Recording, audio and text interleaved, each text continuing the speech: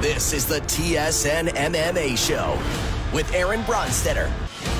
Welcome to another edition of the TSN MMA Show. I am your host, Aaron Bronsteter, and UFC 284 is in the rearview mirror. Pound for pound number one versus pound for pound number two has been determined, and we have a reigning and defending UFC lightweight champion in Islam Makhachev after a closely contested classic between himself and Alexander Volkanovski. And yeah, I mean, classic might not sound like what that fight was if you were watching it and not really taking into consideration the levels involved in that fight, because that was a fight that was basically almost fought to perfection by both sides. Like, you can tell why these two are the elite of the elite when you watch them compete, because there was such little room for error over the course of that 25 minutes. And both of those guys, I thought, put on a great performance in terms of what they were capable of that night. I thought that they really brought to the table the best of what each of them can do on any given night. And it was an extremely close fight. I thought that it really kind of came down to how people scored rounds 2 and 3. Now, on fight night, when I watched this main event, my first impression was that Alexander Volkanovski had edged out Islam Makhachev. I had it 48-47 for Alexander Volkanovski. Today I went back and rewatched it because I wanted to watch it with a fresh set of eyes. And let me explain what that means. So when I watch a fight on fight night, I'm taking it all in. I'm listening to what the commentary's saying. I'm listening to the crowd. I'm feeling the emotions that one would feel when they're watching a competition for the very first time live. It's a very different approach than watching a fight through the eyes of a judge. Through the eyes of somebody sitting cage side, feet from the action, solely focused on the scoring criteria and how each and every movement, strike, grappling exchange, everything, how that looks in accordance to the scoring criteria. Not how they thought the fight went or who they thought won that round. Who they thought won that round based on the set of guidelines that they are given to assess each sequence. Not just each round, but each sequence. And then, of course, the cumulative resonance of each of those particular sequences to make a determination on who won that round. Now, when I'm watching live, I can't do that with the same faculties as a judge watching the fight, because I need to take everything into consideration. As somebody who covers the sport, I need to look at the statistics and try to come up with interesting parallels that can be drawn from those statistics. I've got to think about the story. What happens if Islam wins? What happens if Volkanovski pulls off the upset? All of those things are going through my mind at the time. That makes it difficult for me to make a clear determination as to who's winning the round based on the scoring criteria. So when I watched that second round, I saw what looked like Islam Makhachev getting stumbled and dropped by a strike that ended up being Islam Makhachev shooting for a takedown in order to evade the incoming striking of Alexander Volkanovski, as well as utilizing perhaps his best method of victory in that moment. So watching it back was massive, because I was able to rewind it several times and say, okay, well, I thought he got dropped when I watched it live, and it turns out he didn't.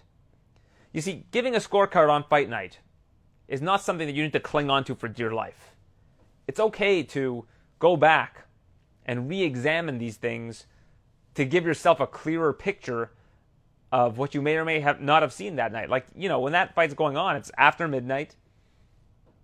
I woke up earlier that morning because I've got 3 kids. You know, like, I can't watch it with as clear of a set of eyes as I can on a Monday afternoon. Yeah, I already know the result, but that doesn't necessarily mean that it's that, you know, the correct result, or that the judges, they might have missed something cage side as well. We have to keep that in consideration, because oftentimes you'll see there's a prolonged period of that fight where one of the judges was basically, they had the 2 guys right up on the cage where they are, but it's hard for you to discern which strikes are landing impactfully if you have kind of an impaired view or an obstructed view. So to go back and watch it on a Monday or a Sunday or whenever you choose to rewatch it is so crucial, because you can then watch it with a different set of eyes, focused strictly on the scoring. And that's what I did today. And I ended up changing my score to 48-47 for Islam Makhachev. I gave Makhachev rounds 1, 2, and 4. So let me just break it down round by round. I thought the first round was a pretty clear Islam round. I thought that Volkanovski was switching stances, was really trying to overwhelm the CPU of Islam Makhachev, make it difficult for Makhachev to get a read on him. And I think ultimately it was a tale of two rounds. I thought the first half of the round, Volkanovski looked good. Then the second half of the round, you saw Islam kind of stumble. Volkanovski dropped him to one knee and then utilize his grappling, and I thought it was a very clear round for him. Second round, I thought this round was a lot closer than people made it out to be. A lot of people made it out to be like a slam dunk Islam round. And I saw it for Volkanovski on Fight Night, and then I watched it again today, and it was still a really, really close round that could really be decided by, again, me mistakenly thinking that Islam had kind of gotten stumbled by a shot that made him that kind of made him drop and then go for a takedown, as opposed to him methodically looking to take down Volkanovski. In terms of the actual striking in that round, I thought it was still fairly close. I don't think it was necessarily a slam dunk clear round for Makhachev, but I ended up valuing what Makhachev did a little bit more than Volkanovski on rewatch. He had a really nice check hook late in the round that kind of, you could see kind of changed the look on Volkanovski's face. That round to me was really still really close, but I had to give it to Islam. Third round, another close round.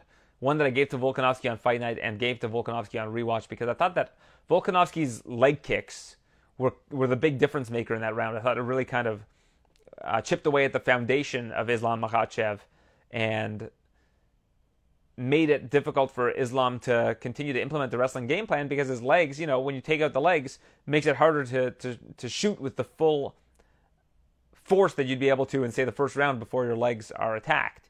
And I thought that Volkanovski did a really good job in that round of kind of attacking the foundation of Makhachev. I gave him that round. Fourth round is a really interesting one, because when I was watching it live, I thought, what's Islam doing on the ground to win, to score? And the answer was not a whole lot. He took Volkanovski down and had him in a good body triangle, and the judges, you'll hear different opinions from them on how they score body triangles. Personally, I think it does score. I don't give it a lot of weight, but I give it some weight. But what I took away from that round is, if you watch the first, I guess it's minute and a half or minute where that fight is actually on the feet, it's Islam landing the better shots.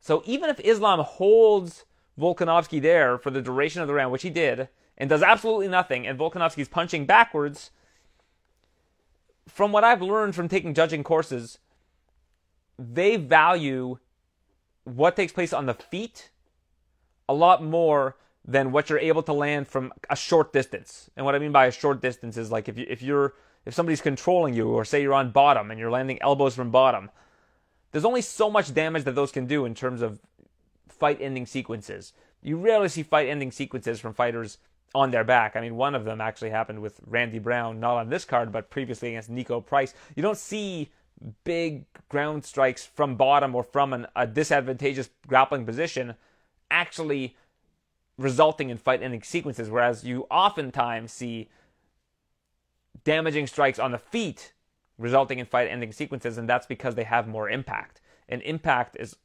essentially what the judges are looking for. So that's why I gave Islam Makhachev that fourth round. The grappling, I think, is a bonus, and I think that was what allowed him to neutralize Volkanovski after doing the better work on the feet earlier in the round. And the fifth round, I think, is a very clear Volkanovski round, although I'm hearing some people say that perhaps it should have been a 10-8. I strongly disagree with that. I think that Volkanovski won that round clearly, clear 10-9, but I didn't see enough damage, dominance, or duration to really give that a 10-8. The dominance, maybe you could give of the 3Ds. Maybe that's probably the one that you would be able to give Volkanovski, but he certainly didn't have the damage, and the duration was not there either. So that's a 10-9 round. It's probably a textbook 10-9 round, really, in terms of a clear 10-9. And I thought that the first round for Makhachev was also a clear 10-9. So ultimately, I gave Makhachev 3 out of 5 rounds. I gave Volkanovski 2 rounds.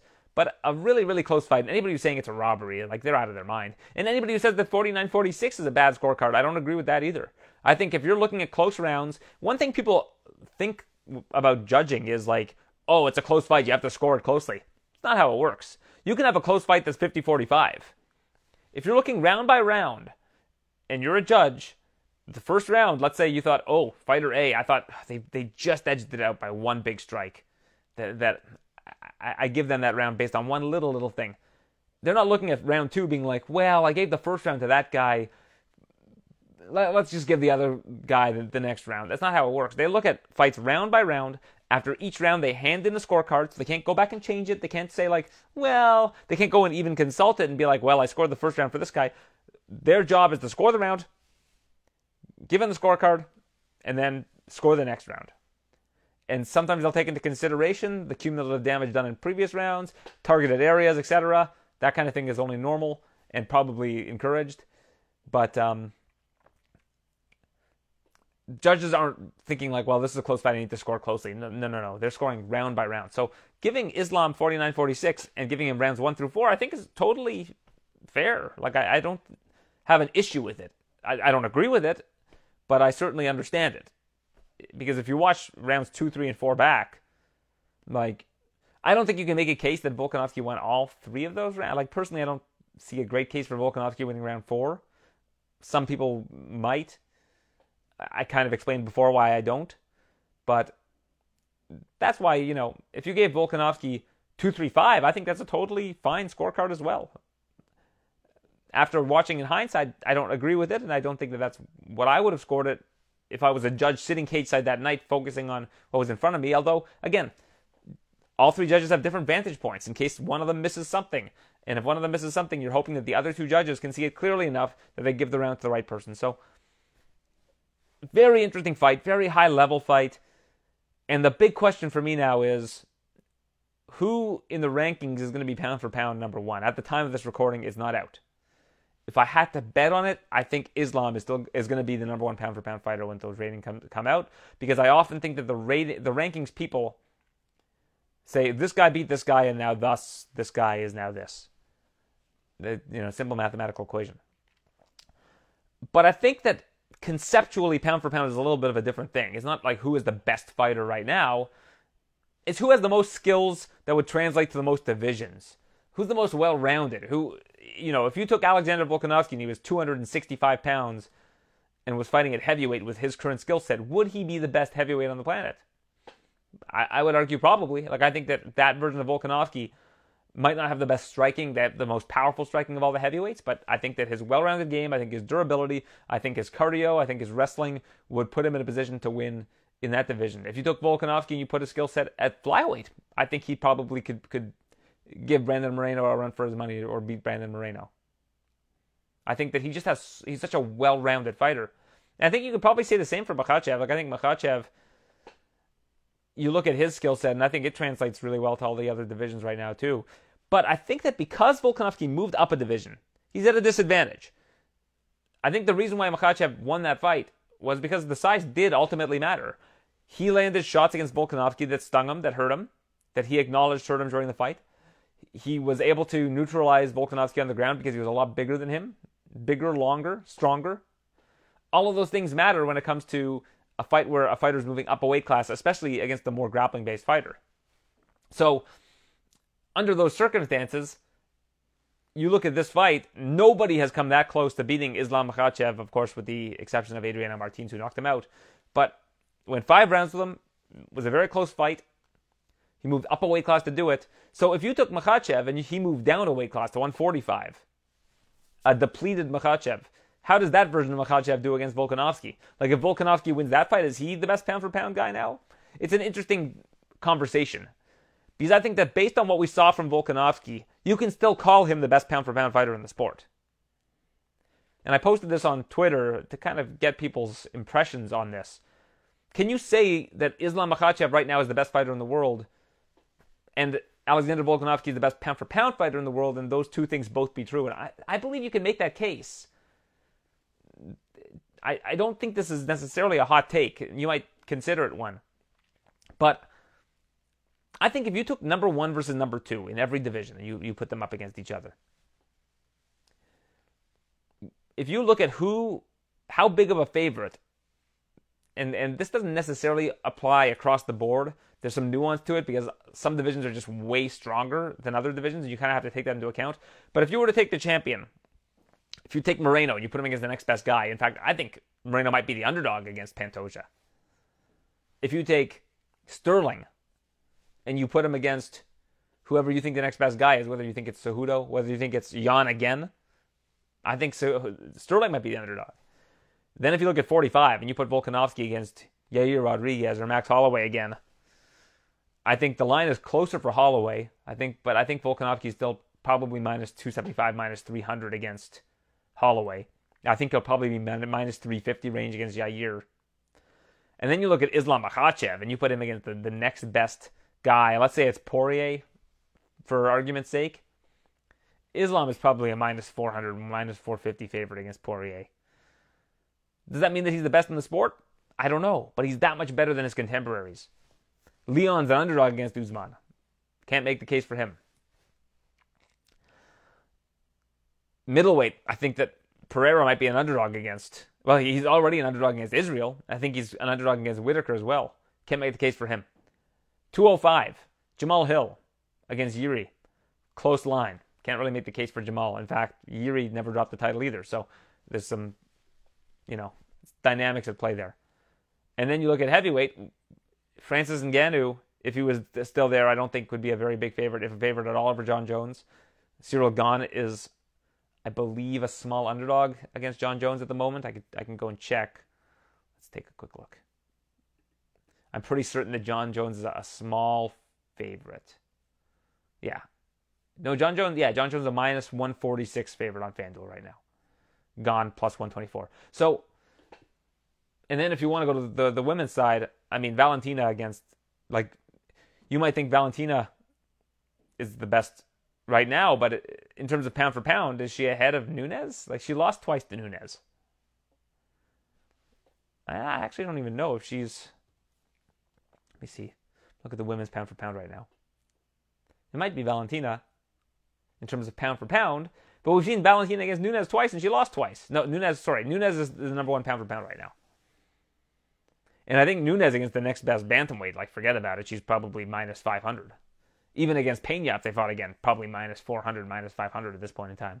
Against Aldana, minus 400, minus 500. And then you look at Shevchenko. If she were to fight Taila Santos again, probably minus 250, minus 300. I mean, I might be wrong. But given how we saw Taila Santos face her, what is she against Grasso? What are the odds there? I just had that card up. Yeah, so Shevchenko's a massive favorite against Grasso, minus 620. So, even if you look at it from that standpoint, I think Zhang Weili probably against Rose might be a small favorite there. So, I mean, it's really difficult to determine, but it's an interesting way to look at it for sure, because pound for pound, I think, is different than best. I don't know if that's convoluted or weird, but both of them are kind of irrelevant because, fighters from other weight classes, except for in the rare instances like this past weekend, they're not typically going to fight each other. So it's hard to say. But think of it this way. And somebody pointed this out to me on social media. I thought it was a really interesting point. When Israel moved up to 205 and fought Jan Blachowicz and lost, Blachowicz didn't jump Israel in the pound for pound rankings. Didn't affect him that much because he moved up. When you move up, there's a little bit of cushion there when you're talking about pound for pound. I think if you move down, it's different. If you move down and you beat somebody, like if TJ Dillashaw went down and beat Henry Cejudo, for example, when he went down to 25, yeah. Maybe you start talking about TJ Dillashaw like he's the best pound for pound. At that time. Not now. At that time. So it makes it an interesting conversation, but one that I think is very convoluted and always has been and will continue to be. So thank you for coming along on that roller coaster stream of thought exercise with me. I appreciate you. But whatever the case may be, Islam Makhachev is your champion. Not really a clear number one contender right now at 55, but you've got Charles Oliveira taking on Beneil Dariush, at least rumored to be taking on Beneil Dariush. I believe it's UFC 288 in May. Location TBD, date TBD. And then you look at Volkanovski. He has his next challenger. He's in the co-main event. You had Yair Rodriguez finishing Josh Emmett by a triangle choke late in the second round. Man, Yair looked great. Probably the best performance he's ever had. I mean, the performance against Max Holloway where he lost that fight was a phenomenal performance. But against Josh Emmett, I mean, Josh Emmett, did well at the end of that first round, but man, Yair was tagging with those body shots, and they added up big time. But Yair, by triangle choke, odds on him to win by submission on FanDuel were plus 1,500. Not really known for his submission, but somebody whose ground game has gotten better and better and better as time's gone on. I think that loss to Frankie Edgar all those years ago that people seem to never forget about when it comes to Yair Rodriguez, because that was kind of the fight that would determine at that time if he was ready to go to that next level. And at that time, he was not. It was probably only 24 years old or something like that at the time. But Yair Rodriguez has really worked on his all-around game. I think that's probably the last chance Josh Emmett's going to get for a crack at becoming a champion in the UFC. He's turning 38 soon. I think he's had a great career, but Yair Rodriguez was just simply a step ahead of him in that fight, showing off all of those different weapons that he has. And man, he came to party that night. He was certainly looking like he would not be denied, and just had that face of determination as the whole fight went on. Really a tremendous performance for Yair Rodriguez, and one for the ages for him. Excellent. And he will challenge Alexander Volkanovski. If I had to guess the odds for that one, I don't think they're out yet, but I would say Volkanovski's going to be minus 350, minus 400. I don't know if they've got odds for that out just yet. Let me check, take a quick look. No. Oh, yeah, they do. So Volkanovski opened as a minus 500 favorite, so it's even higher than I thought it was going to be. But yeah, that's where we're at with Volkanovski, and that, again, that's just an early line. It's one of those ones with limits. We'll see as it gets closer what the real line is for the most part, if you want to call it a real line, where they're actually taking like whatever big action on it. We'll see how it moves, but I expect it to stay in the 400 to 500 range for Volkanovski. He's just something else. Even though he lost that fight, you walk away from that card just thinking, man, this guy is good. Because if you look at Makhachev, I think I put up a stat where Makhachev had, previous to this fight, absorbed like 112 significant strikes in his 13-fight UFC career. And against Volkanovski, he absorbed like 71. It's like he gave Makhachev everything he could handle. And while he did fall short, that fight was just an unbelievable fight. As for the rest of the card, we can get through that a little bit quickly. Jack Della Maddalena defeats Randy Brown. This was this guy just keeps showing out. Round one win after round one win after round one win for this guy, Jack Della Maddalena. His boxing is so crisp, and he just waited, and then as soon as he found that opening and saw that opening, he seized the moment and dropped Randy Brown. Randy Brown fell on his face, basically. Jack Della Maddalena starts landing ground and pound, transitions to the back, rear naked choke against Randy Brown. Phenomenal win for him, because Randy Brown is a really good fighter. Like, this fight to me was like a real litmus test for Jack Della Maddalena, because I wasn't sure how he'd do, because the level of competition he's fought is not anywhere near Randy Brown thus far in his UFC career. And he passed that test with absolute flying colors. Aced it. A+. I can't wait to see what's next for this guy. He is so good. So good. If you put him up against a lot of these ranked 170-pounders, I think he's a favorite against a lot of them. Showing a lot of upside. Good to have a new contender from Australia moving up the ranks. Speaking of Australia, Justin Tafa, native of Australia, I believe, although he might live in New Zealand now, but I think he cross-trains at City Kickboxing. He gets a win over Parker Porter. Minute and 5 seconds into the first round, lands a counter left, step back, counter, beautiful. Puts Parker Porter out, and great win for him in Australia. I was talking to Dan Tom before the event, and I said, if you want to bet this fight, You either bet on Tafa to win in round 1, I think it was like plus 340, or you bet on Porter to win a decision, which was like plus 380 or something like that. I said those are probably the two most probable outcomes. If you take both of those, you're probably going to come out a winner, and I was right about the Tafa outcome. Jimmy Crute, Alonzo Menifield ends in a majority draw. Probably the right decision. I thought that Menifield won the first 2 rounds, and Crute won the 3rd round 10-8 as there was a point deducted from Menifield. So that ultimately leads to a draw. And, I got my bet on this fight right, which was the fight starts round 2, but I was way off on how it would happen. I thought that these guys were going to kind of, keep it cautious and, really feel each other out in that first round. I was wrong on that. Those guys were both looking for the finish, like early. They both went, they both showed out early and tried to get the other one out of there.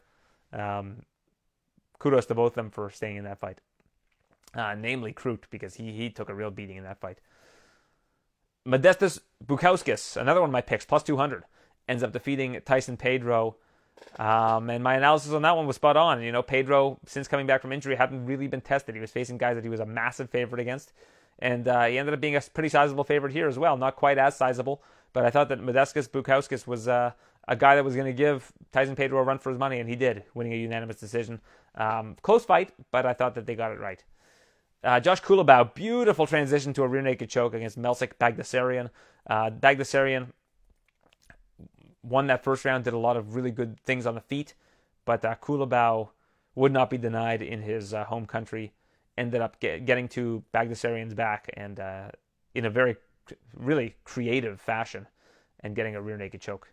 Great win for Josh Kulabau. Clayton Rodriguez defeats Shannon Ross in under 1 minute. Not the most surprising result. Ross probably only got this fight because he's from Australia. No disrespect to the guy, but lost on Contender Series. I don't think he's had a win in like 3 years or something along those lines. Let me just take a quick look. I don't want to speak out of turn here. Yeah, his last win was against Donovan Frillo at the end of 2020. And Frillo's a good fighter, but hasn't won a fight in just over 2 years. So got into the UFC off of a loss off Contender Series, and Clayton Rodriguez looked great in Contender Series, stumbled in his first UFC fight against CJ Vergara, and in this one ends up making sure that he's not going to be denied by scoring an early finish. Jamie Mullarkey defeats Francisco Prado by unanimous decision. Mullarkey's showing a lot of great tools to his game, very well-rounded. He called out Paddy Pimblett afterwards. I thought that was a great call-out because that's probably a good progression for Paddy Pimblett. Like, he had his hands full with Jared Gordon. Most people, I think, thought Jared Gordon won that fight. But Jamie Mullarkey, I think, is probably around the same level as a Jared Gordon. Like, I think if Mullarkey and Gordon faced each other, Mullarkey might be a small favorite. And I think that Paddy Pimblett against Mullarkey would be a really good logical next step for Paddy Pimblett. Jack Jenkins defeats Don Shainis. Unanimous decision victory. I thought that Don Shainis looked quite good in this fight, to be honest, considering how big of an underdog he was. But Jack Jenkins has a lot of tools, kicks like a horse. I think he's just going to keep getting better. So I thought that was a good test for him in his first UFC fight. But I thought that I expected him to look better than he did, to be fair and be honest. But I thought that he looked pretty good overall. Loma Lookboonmee gets the first finish of the night, defeating Elise Reed via rear naked choke, showing off those new wrinkles to her game. She's training with Zhang Wei Li at is it called Bang Tao in Thailand? I might have gotten the name of that gym wrong. I think that's what it's called, something along those lines. And she looked great, and I think that the training with someone like Zhang Wei Li, the champion in her division, is paying dividends for Loma Lookboonmee. I thought that she was winning in the stand-up, and then once it went to the ground, I mean, yeah, it went really well for her. Blake Bilder defeats Shane Young. I thought Blake Bilder did a good job controlling a lot of this fight, and was kind of a step ahead of Shane Young as the fight went on. And then probably the most controversial moment of the night wasn't in the main event, it was in the first fight of the night. Elves Brenner defeats Zubairo Tukhugov by split decision. The commentators were talking like this was a slam dunk for Tukhugov. I got to go back and watch it. To me, it looked like Tukhugov had won that fight, but I wasn't, to be fair, watching it quite as keenly as I was the main event. So I will have to go back and check that one out. But not a good look for Tuhugov. I wouldn't be surprised if he gets cut after this. Missed weight at 55 after missing weight several times at 45 previously, and then losing to a newcomer where he was like a minus 600 favorite. Yeah, that doesn't really look good on your resume when something along those lines happens. And that wraps up UFC 284. I thought it was a great card overall. Really enjoyed it. I hope that people understand that we're not going to get fights like that often, where you get number 1 versus number 2 pound for pound, and see it's basically over deliver. If you looked at the odds, Makhachev was expected to roll, and Volkanovski kept it really close. So kudos to him. I thought it was a great performance by both fighters. Really, I thought we got to see really the best of both of them. And it was an awesome fight. And I can't wait to see what's next for both of them.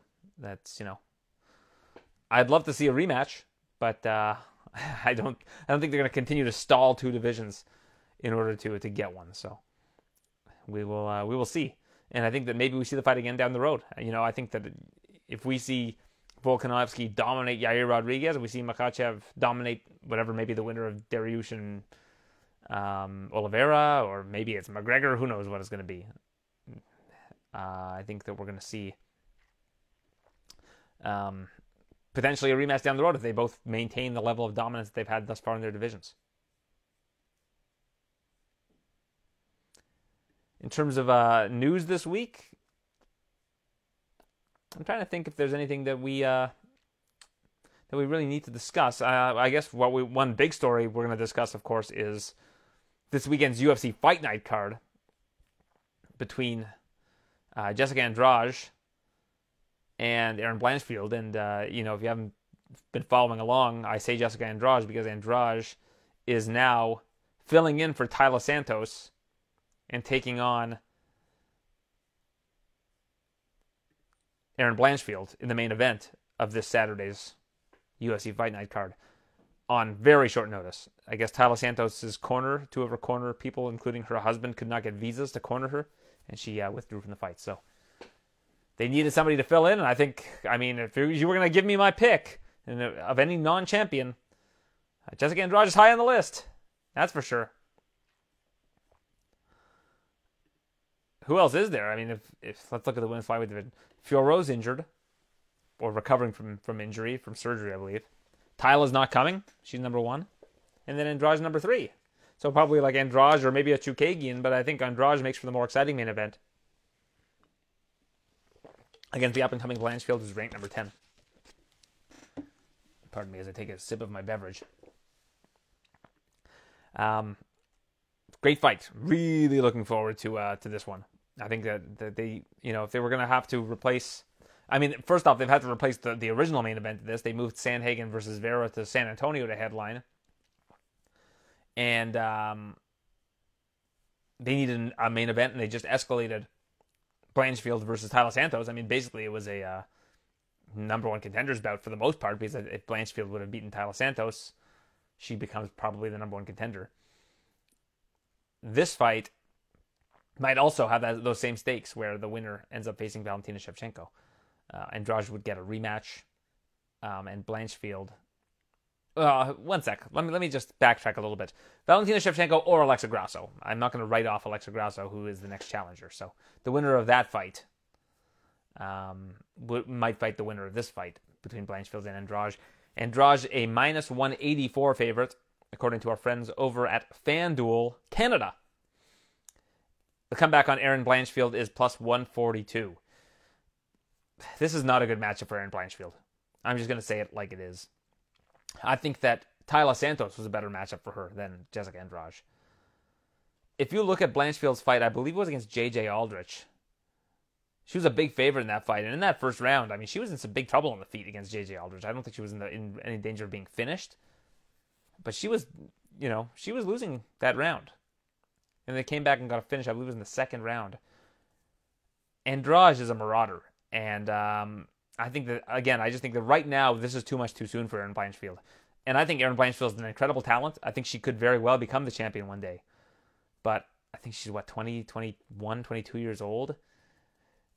against somebody as seasoned as Andrade, who's fought for the title at strawweight, was the champion at strawweight, fought for the title at flyweight, and fought at bantamweight. Has had a long career, hasn't taken a ton of damage in her career either. This is going to be tough skating for Erin Blanchfield. I think at minus 184, you're actually getting a really good price on Jessica Andrade, to be perfectly honest. Even though it's short notice for her, I don't think she cuts a ton of weight to make 25. This should be a really interesting fight, but yeah, again, I think it's kind of tough skating right now in this spot. It's a really tough adjustment to make, to have to train for someone like Andrade, who's going to really pressure her, who is going to be able to stuff takedowns, who is going to be able to defend against submissions. Not that Taila Santos couldn't do these things, but Taila Santos is more of a flow fighter. She doesn't have the same kind of aggression that a Jessica Andrade has. And I think that's going to be difficult for Erin Blanchfield at this stage of her career to deal with. I think that it's going to be a lot for her to handle. I believe the co-main event in this card is Zach Pauga, the runner-up on the Ultimate Fighter this past season, lost to Muhammad Usman, fighting at light heavyweight, which is a natural weight class, against Jordan Wright. Pauga is minus 330, Jordan Wright plus 240. I keep having to take Jordan Wright at these prices. Like, plus 240, I'll probably just take Wright first round knockout, or first round finish, like I have in the past, because he's kind of a first round or bust fighter. And like, you might want to just take Jordan Wright wins in round 1 and Zach Pauga wins in round 2. Like, I think those are probably the most likely outcomes here. Because Wright is so dangerous in the first round, but if you can get out of that first round with him, it tends to slow down dramatically. But, yeah, I mean, again, this is a runner-up on The Ultimate Fighter, which wasn't a particularly strong season of The Ultimate Fighter. This big of a favorite against Jordan Wright, I'm going to have to go with the Beverly Hills Ninja in this case. Jordan Wright. I think the value side is there for him. William Knight and Marcin Prachnio, basically a pick-em.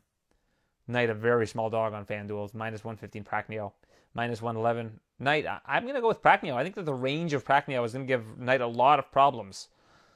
I haven't loved what I've seen from William Knight in recent fights, and I think that Prachnio has actually shown quite a bit of improvement, which wasn't difficult because early on in his career he really struggled. But I think we're seeing a new Marcin Prachnio. I actually think that he is the side in this particular fight.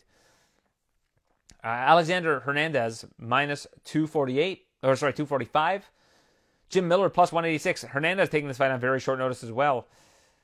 I think this one might be a dogger pass also. I don't have a great feel for this one. Jim Miller has a full camp. Hernandez, short notice. He can make 155 with relative ease, I believe. He's going back up to 55. I think he had a cup of coffee at 45. Fought Belly Quarantillo and lost. But I'm going to go with Jim Miller here as an underdog. I don't know if I take the submission prop or what, but I understand why Hernandez is favored. I just haven't loved what I've seen from him as of late either. It's a tough fight, though, for Jim Miller. Jamal Pogues, minus 245. Josh Parisian, plus 186. Whew. These underdog prices are really good on this card. Like, I'd probably go Parisian at plus 186 here. I think Jamal Pogues is a good fighter. But on Contender Series, he beat Paulo Hanato Jr. But he's like 3 years removed from a loss to Alex Polizzi in LFA. It was a championship bout, mind you, but has won twice on the Contender Series since 2019. Earned the contract in his last win. And against a guy like Josh Parisian, he's a crafty fighter. I'm going to go with Parisian at plus 186. This is one of those ones where you might want to just do a round robin of some of these underdogs and see how it goes. Nazim Sadikov taking on Evan Elder. I don't really have a good read on this one. Both these guys are, haven't fought the best level of competition, and I think that's kind of why they're matched up. So this one is just an altogether pass for me, unfortunately. We have Lena Landsberg taking on Mayra Bueno Silva. I like the Bueno Silva by submission prop if I can find it once that comes up. if that hasn't come out yet, but I think that's probably the way that I would approach this one. She's a minus 440 favorite against Lena Landsberg. I expect her to win this fight inside the distance. So we'll see what those props are. Hussein Ashkabov, undefeated, 23-0 against Jamal Emmers. I was surprised the line was this thin because you see someone like Ashkabov training at American Top Team, fighting, coming from Grozny, Chechnya, where you've seen a lot of great fighters come out of that. 23 wins in a row, 23 wins in a row against Jamal Emmers, who hasn't looked great in the UFC. Lost to Pat Sabatini. Win over Vince Cachero, who's not in the promotion anymore. Lost to Giga Chikadze, albeit a split decision. Hasn't been very active. Has only fought 3 times, so basically once per year. He fought twice in 2020, once in 2021, and then had a canceled fight in 2022. So he hasn't fought much, and Ashkabov hasn't fought in 3 years, basically. Was supposed to fight Joe Anderson Brito on Contender Series, couldn't due to a visa issue. Was supposed to face Herbert Burns in July and had to withdraw from that as well. So he too has a little bit of cage rust. So I would probably side Ashkabov.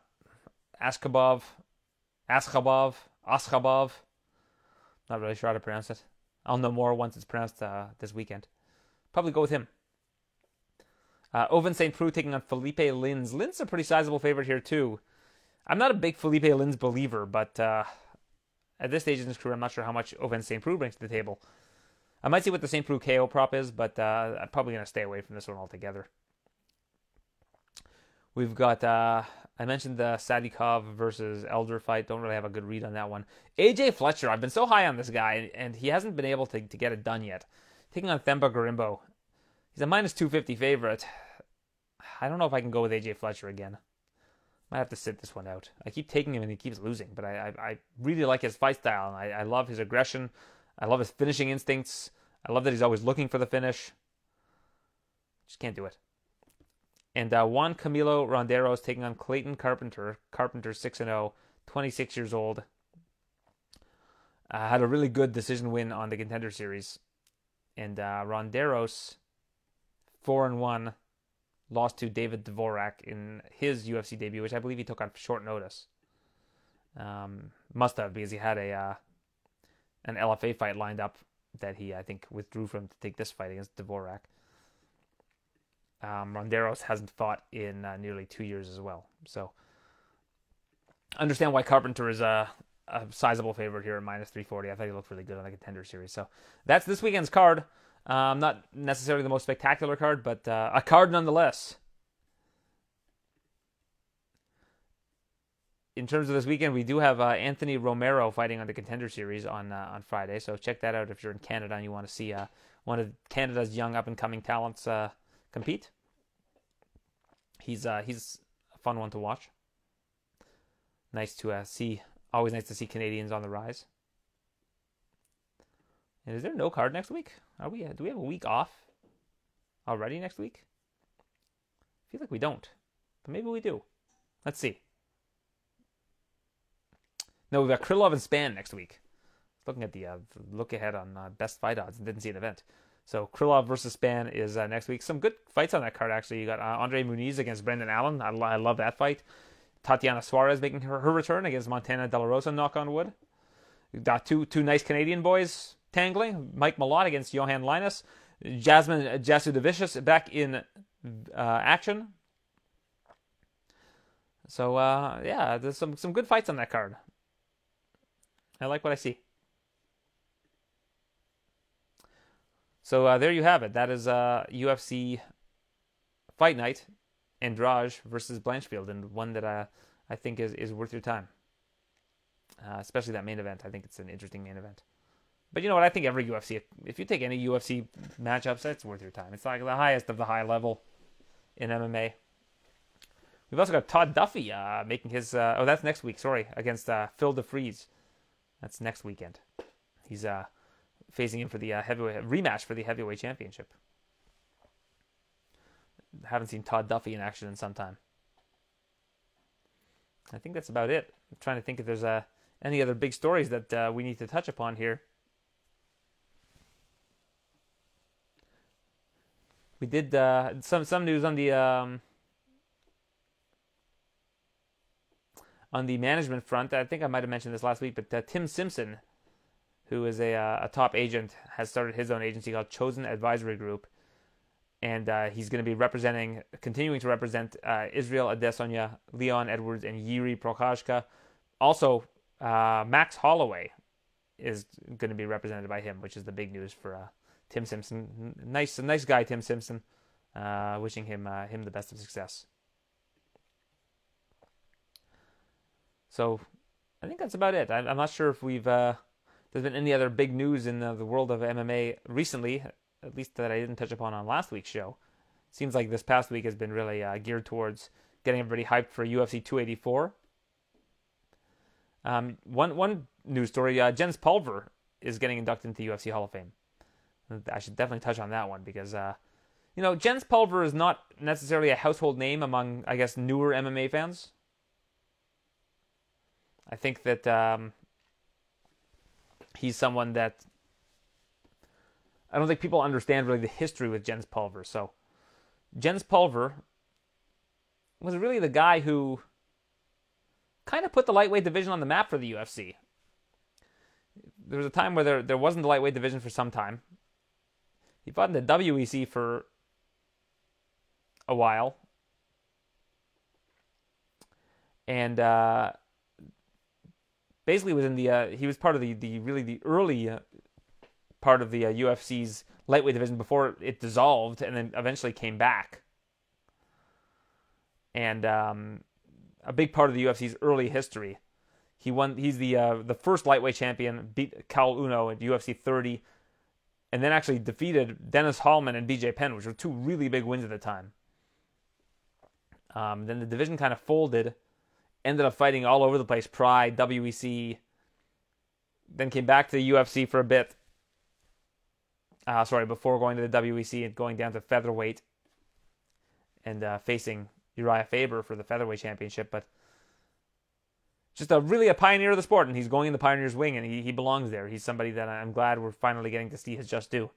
I feel really old when I see that he's 48 years old, but he was fighting like when I was quite young, right? He was fighting in 1999, so I kind of get it, I guess. But yeah, congratulations to Jens Pulver. I know this means a lot to him, and he's been really trying to get into the Hall of Fame for a while, kind of lobbying for himself, as has his manager Brian Butler. So congratulations to him. A massive honor, I'm sure, and very, very much well deserved for Jens Pulver. That's it for us this week. If you want to check out the interview edition of the TSN MMA show, that'll be up later on in the week on our podcast feed. Interviews with, for now, Aaron Blanchfield, Jessica Andrade, and I believe William Knight is joining us as well. So that's who you can expect to hear from. Thank you, everybody, for tuning in. Appreciate you. And until next week, actually, why don't I give you a quick little recap of my TSN Edge picks, just because they did well. I always like to celebrate the victories. So the one part of the card that I did not do well on was the very first fight. I took Zubaira Tukhugov to win by submission. And I also picked the fight to not go the distance, and both of those things, he did not win a submission, and the fight did go the distance, so those lost. But then from there, we did well. I took Josh Kulabau straight up, Modestas Bukauskas straight up. Krut Menefield starts round 2, parlayed with Volk and Makhachev starts round 3. So it was a pretty good night overall. Nice to hit those two underdogs in Kulabau and Bukauskas, although Kulabau a very small underdog, basically an even money fight. So those were our TSN Edge recommended plays, and they did well. So pat myself on the back. A little Barry Horowitz to end the show. Thanks everybody. Appreciate you for tuning in. Please rate and review the show wherever podcasts are found. And if you're tuning in on TSN Radio in Toronto and Ottawa, appreciate you as well. If you want to hear a longer version of the show or the interview edition, please subscribe to the podcast as well. Until next week, be kind, be well, and be enthusiastic. Thanks for listening to the TSN MMA Show. For all the latest UFC news, visit tsn.ca/UFC.